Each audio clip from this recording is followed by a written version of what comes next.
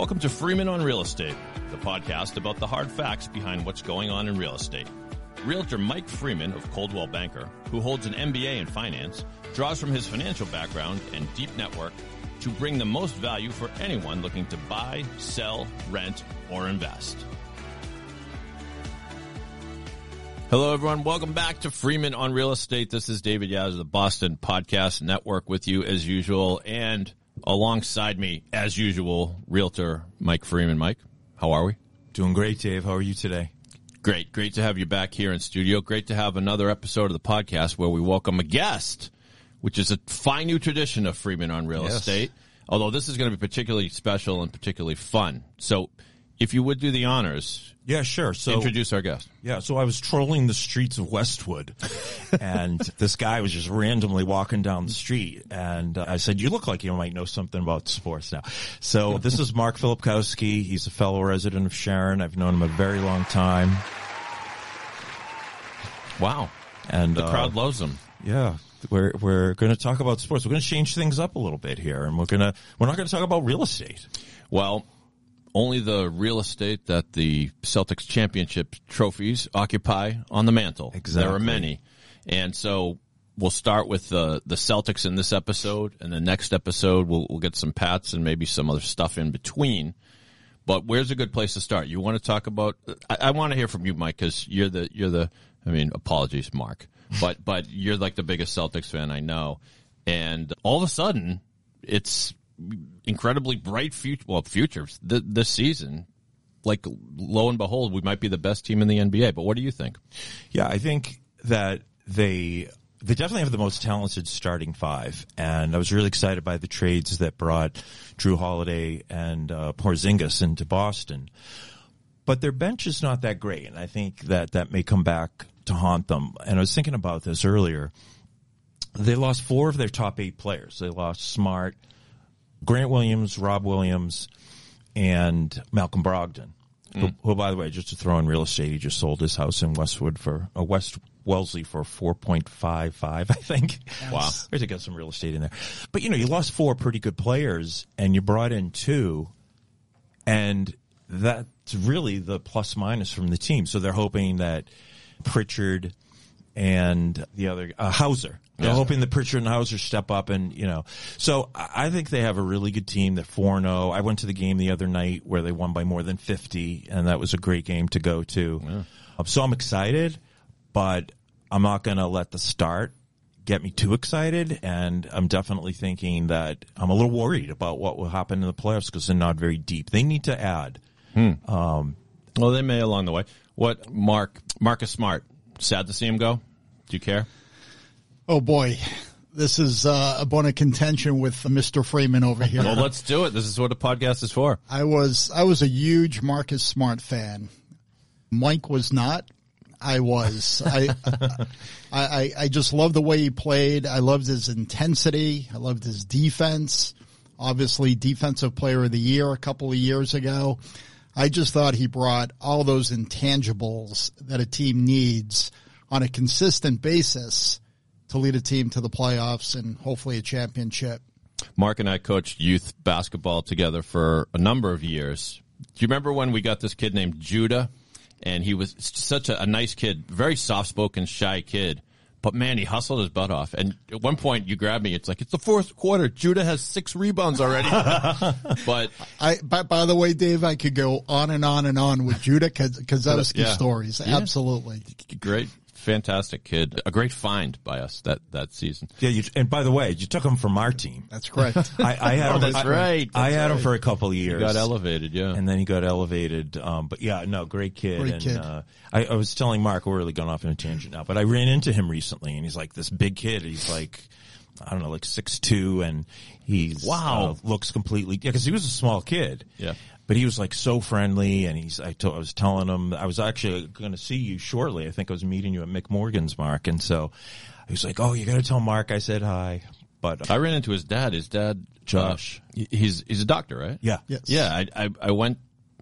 What was I there for? I went for. I might have even been in urgent care, or no, I was in Brigham's, the medical practice there, the primary care. But I was kind of on a. I forget what was ailing me. I'm getting old. Could be anything. But the doctor sits down. He goes, "Hey, Dave," and I'm like, have we met? He's like, I'm Judah's dad. I go, oh my God. So we spent the next 20 minutes talking about Judah. Marcus Smart, you were happy to see him go? Yeah, I was happy to see him go because although I think he did bring, I agree with Mark about how he brought some intangibles and he was a very good defensive player, but I also thought that his shot selection was horrible and he was not a good 3-point shooter. He wasn't a good shooter. And so, he thought he was a lot better than he was offensively, and I think he really hurt the team. And so whenever he'd make a great play on defense, I felt like he'd give it right back on offense, or he'd make a bad pass and throw it into the fifth row. So I kind of felt like he got a free pass on that because he's hustled so much. But one thing I will say is that, I know, Mark, even though you're Marcus Smart fan, that you said you were pleased with the trade because they got Porzingis, and you're happy with that acquisition. No, I am. I had no issue with bringing in Porzingis. I definitely think it was a good trade. My issue with Porzingis is whether or not he's going to be able to hold up. Clearly there's a track record of injuries. I mean, he was injured before the start of the season. He didn't play in the FIBA World Cup. I think he had plantar fasciitis, which I've suffered from. It hurts. It can really last for months and months and months, and I just don't know if he's going to be able to handle the rigors of an 82-game season. Yeah. If he holds up, I think they have a legitimate chance, but I think it's 50-50 if he plays more than 60 games. And that gets to what I was saying earlier about depth, that when I worry about the depth of the team, Porzingis is something I'm specifically thinking about, that they need another big man, I think, even with him. But if something happens and he goes down, I mean, there go, their chances. And people are talking about, so off air, we're talking about Daniel Tice. Okay. And he's with the Pacers, and even though the Celtics beat them by 50 points, Tice didn't get in the game. And so he's clearly not in the Pacers' plans. And so there was some talk about maybe they'll eventually buy him out and then he can go anywhere he wants. And will he come back to the Celtics for a third time? And he might. He's not a star. He's a pretty serviceable player. But if something happened to Porzingis and they brought in Tice, would I feel good about Horford and Tice? Not really. Yeah. I find it interesting that there are some players who seem to be, even though they're on a different team, they always end up back on the team they started with. I'm thinking of like the Red Sox when they were terrible in like the 80s and 90s would always pick up Steve Lyons if there was no one else around. He ended up coming back 3 times. He was like four different tours of duty. We mentioned Smart, and the debate can remain unresolved as to whether he truly was the heart and soul of the Celtics. But this is a question for both of you guys. Who's your favorite Celtic? Who's your favorite non-All-Star Celtic, like of all time? You can name more than one. Of all time. Of all time. Wow. I thought you were going to say of like this current team, and I was going to say Derek White. Yeah, I'm referring to like a guy that, is probably not in the starting five. Oh, okay. And like a role player. I guess that's a role player. I know Smart was better than that, right? I mean, he ended up being Defensive Player of the Year, but the thing people remembered about him were the intangibles. I'm thinking of like a ML Carr. I always loved ML Carr. Yeah. They hated him outside of Boston. I thought he was such a thug, right? And that's the best part about ML Carr, that everyone else hated him. Yeah, I would put ML would be pretty high up there on my list. I really liked Wedman. Although he was previously an All-Star, so I don't know if he really counts, but he was coming off the bench here, and I think he played pretty good. He was a role player when he was here. I remember him saying after they won, and was he on the team in 86 or 84? One of those. I think 86. 86, yeah. And they asked him, he said, what does this mean to you? He said, well, obviously I'm towards the end of my career, finally got a ring. Just goes to show you, if you keep working at something, you'll get it. And I kind of want to say, well, yeah, but it didn't hurt that you went to the Celtics with Larry Bird and Robert Parrish. Yeah. Any other favorite underrated Celtics of the past, or wherever we want to call I'm going to go with, for that 1 year, Bill Walton. I was thinking Walton. I'm going to go with Walton. I just finished reading a book over the summer by Shaughnessy. It was called I Wish It Lasted Forever. And it was about Shaughnessy being like a 26-year-old beat reporter for the Boston Globe, covering the Boston Celtics.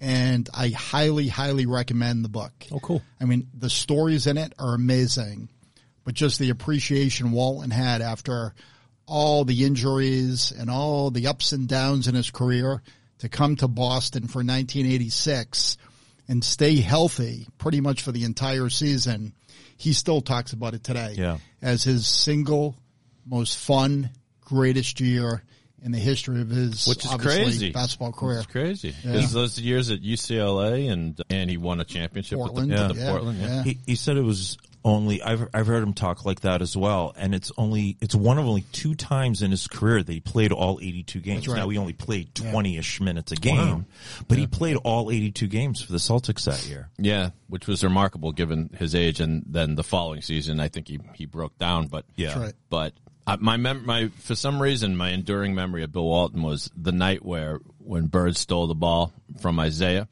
and it's just one of these things where Larry Bird was on a different planet than like every Celtics fan. I remember watching at home, and for those that don't remember, it was a playoff game, and it looked like the Pistons were finally going to get the upper hand over the Celtics. Right. Bird took what was supposed to be the last shot of the game. It got blocked.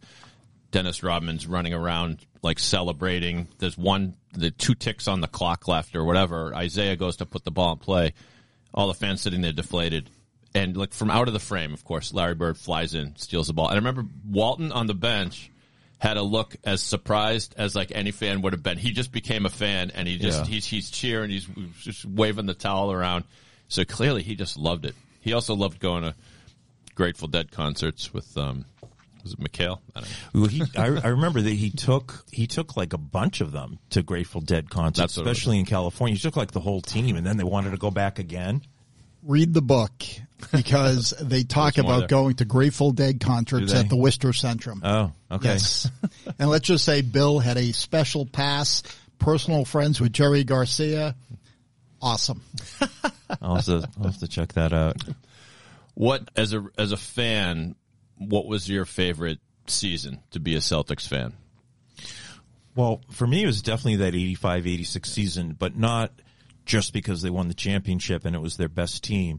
That was actually my freshman year of college, and I actually slept out in the alley next to the Garden in like September or October of 1985 with a few friends from college, and got tickets to like all the best games that year, like the Bulls and the Knicks and the Lakers. And so I went to more Celtics games that year than any other year, and it ended up that it was their best team. So that's definitely my favorite year because of that. Do you miss the old Garden? No, that place was a dump. It was horrible. Mark, do you miss the old Garden? I do miss the old Garden. I do. And, absolutely my favorite team was that 86 team. Yep.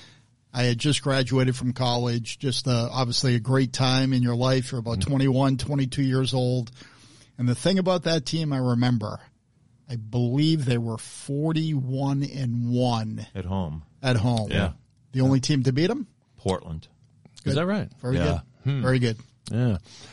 There was, what do you remember about the old Garden? Like, be more specific when you say dump. Like, well, I don't know if you actually saw the rats. There were rats. I didn't see the rats, but so since we slept out for seats, and since the Celtics were so good back then, they weren't great seats that we got. And so I remember having seats where, okay, so this is a podcast, so people can't see, but you guys are going to see.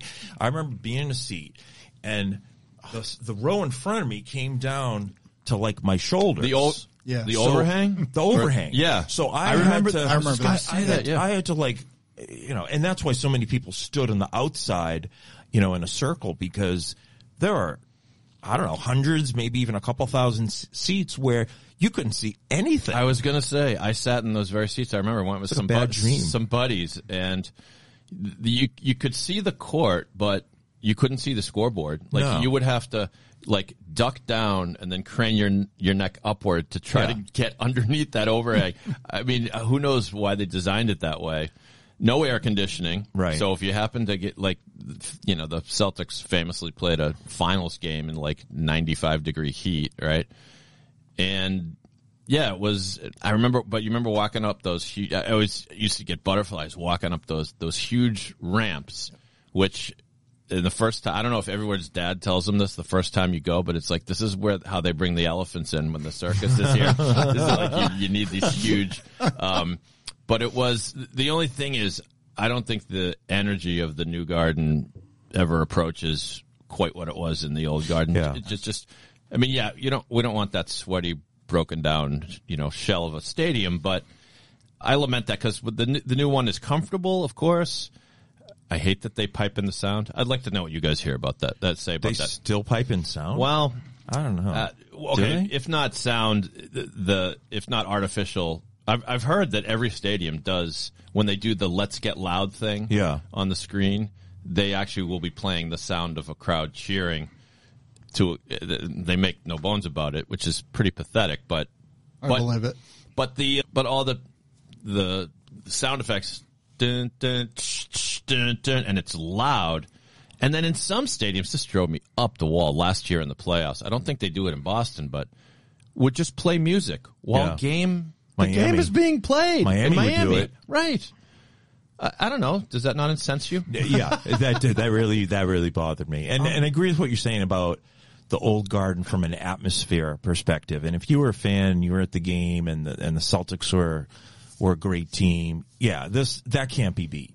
As long as you didn't have a seat where you couldn't see anything in front of you. I love what Dave just said, right? Playing the Lakers in that June championship, about 95 degrees out, and the famous scene of Kareem on oxygen, sucking oxygen on the sideline. It was awesome. Yeah, that was. And it just became more of the Celtics, like an Auerbach mystique, almost like Red had arranged it. And for whatever reason, it didn't bother the Celtics as much as it bothered the Lakers. No. Did either of you catch the TV show Time about the Lakers? I watched one episode and it was horrible. And didn't it get canceled because it was so bad? Yeah, well, I don't know exactly why it got canceled. That's what I heard. I ended up. Did you catch it, Mark? No, I heard bad things about it, so I stayed away from it. Michael Chiklis, late of the Shield and the Commish, played Red Auerbach and was pretty good.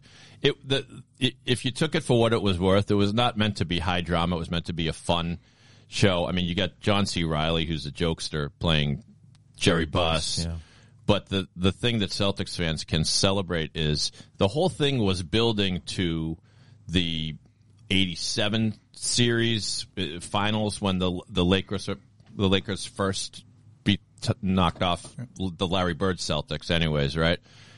And then, let's face it, as Celtics fans, I mean, I kind of selectively forget that they won more championships in that era than we did, for sure. But the whole story of Winning Time was building. The end of the second season ends with the Celtics winning the 84 championship against the Lakers, and then clumsily in the last 60 seconds they talk about what happened after that, which they had to do because the thing was canceled. So in a matter of speaking, we won in the end. So, I didn't know that's how it ended. Yeah, well, it wasn't supposed to end that way. We do have a few minutes left to play our favorite game, More About Mike, which I'll explain in a moment, but let's do it. More about Mike. More about Mike. More about Mike. Well, we pick a question out of the hat and we pose it to Mike, and in this case, Mike and his guest, Mark. I'd like to say they're fully unprepared for the question, but somebody tipped them off. Anyway, we have a good question. The question is, would you rather be the best player on a horrible team or the worst player on a great team? And you want to go first, Mike? So I'm going to defer to Mark on this because I went first before on other topics, and he really seemed to like this question. Yeah. As I look at it, I'm not liking it as much anymore. It's a really tough one. Let's assume we're playing really high-level ball. We're playing collegiate or professional sports. I'm going to say I'd rather be the worst player on a great team. I agree. Wait, why? Before we get to the season, the season is so long. Your legacy, everybody's going to remember the team, whether or not they won or lost. Even if you average 22 points or whatever a game on a lousy team, they're probably not going to remember that as much as you will remember. That's right. Yeah, I mean, I'd want to be on a great team. And, the more and more I think about it, even taking it back to going back to high school, my senior year, I was probably the best player on a horrible team. And that season was miserable. Yeah, I scored my points. I got my rebounds, but we were 2-18. And it was just miserable. Just the atmosphere, the culture, The fighting, the squabbling between the players and coaches. I would never want to go through that again. I'd rather be the worst player on a great team, pretty much at any level. I think I like your reasoning there. In my senior year of high school, we were 6-12. I still don't remember how we even won 6. I wasn't quite the best player, though, so I'd rather be the worst player on a terrible team. Now, Mike, how would you answer the question? Yeah, I would answer it the same way, and what it makes me think of is, so Brian Scalabrine always jokes about himself in the 2008 Celtics, so he probably was the worst player in a great team. Close he was on that team, right? Mm-hmm. So I've heard him, you guys have probably heard this, he's like, you know what? He's like, the more years that go by, I'm going to be talking about that team. And like right now, people don't even remember that I didn't even dress in the finals. And a few years from now, I'm going to say, yeah, I dressed. And a few years later, I was a key player on the bench. And then a few years later, yeah, I started for that team. And a few years later, yeah, it was Paul Pierce and I were the reasons why they went. So he makes that joke, but I think that there's a lot of truth to that you'd rather be on a great team even if you are the worst player. Yeah, I think the answer is simple because it's a team sport. Yeah. You know? I mean, that's what makes team sports so much better than, in my opinion, than golf or tennis or something, because you can win, but you don't have anyone to share it with. The fact, you remember Gene Hackman in Hoosiers, all 5 people operating as one on the court. When you're part of something like that, you remember that. Now, I'll change the question a little bit before we go. Would you rather have Charles Barkley's career or Robert Horry's career? So Robert Horry has 7, like something 7? Like that. Yeah, he's we can look it up. Yeah. But he was never the best player on his team. He might not have even been. Wasn't even a starter. Right. He was a role player, and he did contribute, and he is remembered for being clutch. So he's got those things, but he's got all this hardware, these rings. Charles Barkley, no rings, but one of the greatest players of all time. Yeah, I mean, when you put it in those terms, it does make it hard. The leading question. It does. It does make it harder to answer than the way we were answering it. Clearly, Barkley had a better career as an individual, but like you said, it's a team sport. Yeah, I would probably rather have Robert Horry's career because it still bothers Barkley that he never won a championship. He even did those commercials recently with his young Charles Barkley, and young Charles Barkley says, "I wonder how many championships." Don't tell me what happens. I want to be surprised. Yeah, you're going to be surprised. Yeah, well, you were spot on, Mark. No, I think he won seven championships for Horry. Horry won 7. I think it's a little bit more of a difficult question with Barkley because that's what I was trying to do. Barkley was not. He was not on bad teams. Right. He was on plenty of really, really good teams, right? Just never won a championship. Right. But to answer your question, Robert Horry winning 7 titles, I mean, it's unheard of. Yeah, and he can lay claim to the fact that it wasn't an accident, Right. I mean, maybe he was that, because you need glue players, you need star players, but you need glue players too. And Dave, if you remember, like you said, he had some huge clutch moments where he was a direct contributor to some of those championships and some of those games in the finals. He was a really good player. So, without question, I would say Robert Horry. I always say Horry too, and people think I'm crazy. I'm glad you guys agree. They called him Big Shot Rob for a reason. Yeah, he wasn't just a player on the team. He wasn't Brian Scalabrine. Yeah, it's true. I guess to Barkley's credit, the reason why people I think say Barkley maybe is because Hall of Fame career, but also he maybe to draw a twisted comparison to Scalabrine, he has embraced his persona. He's taken his persona as a basketball player and turned it into something else. And he just enjoys life. Right. And that's cool. But that's because that's his personality. So. Right. Yeah. Anyway, we do have to run. And I think, Mark, I think you passed the audition. I mean, in my opinion, anyway. Mike, did he do all right? I don't know. We'll have to talk about it after the show. Thanks, guys. No, he did great. Well, we're going to have him back no matter what in the next episode of Freeman on Real Estate. Until then, Mike, if you could remind our listeners how to get in touch with you. Sure. So the best way is to call me on my cell, 617-759-1513, or you can send me an email, mike.freeman@nemoves.com. Very cool. Thank you, Mike. We look forward to seeing you in 2 weeks when the next episode of this podcast posts. Please follow the show on Apple Podcasts or wherever you find your pods. And thank you for listening to Freeman on Real Estate.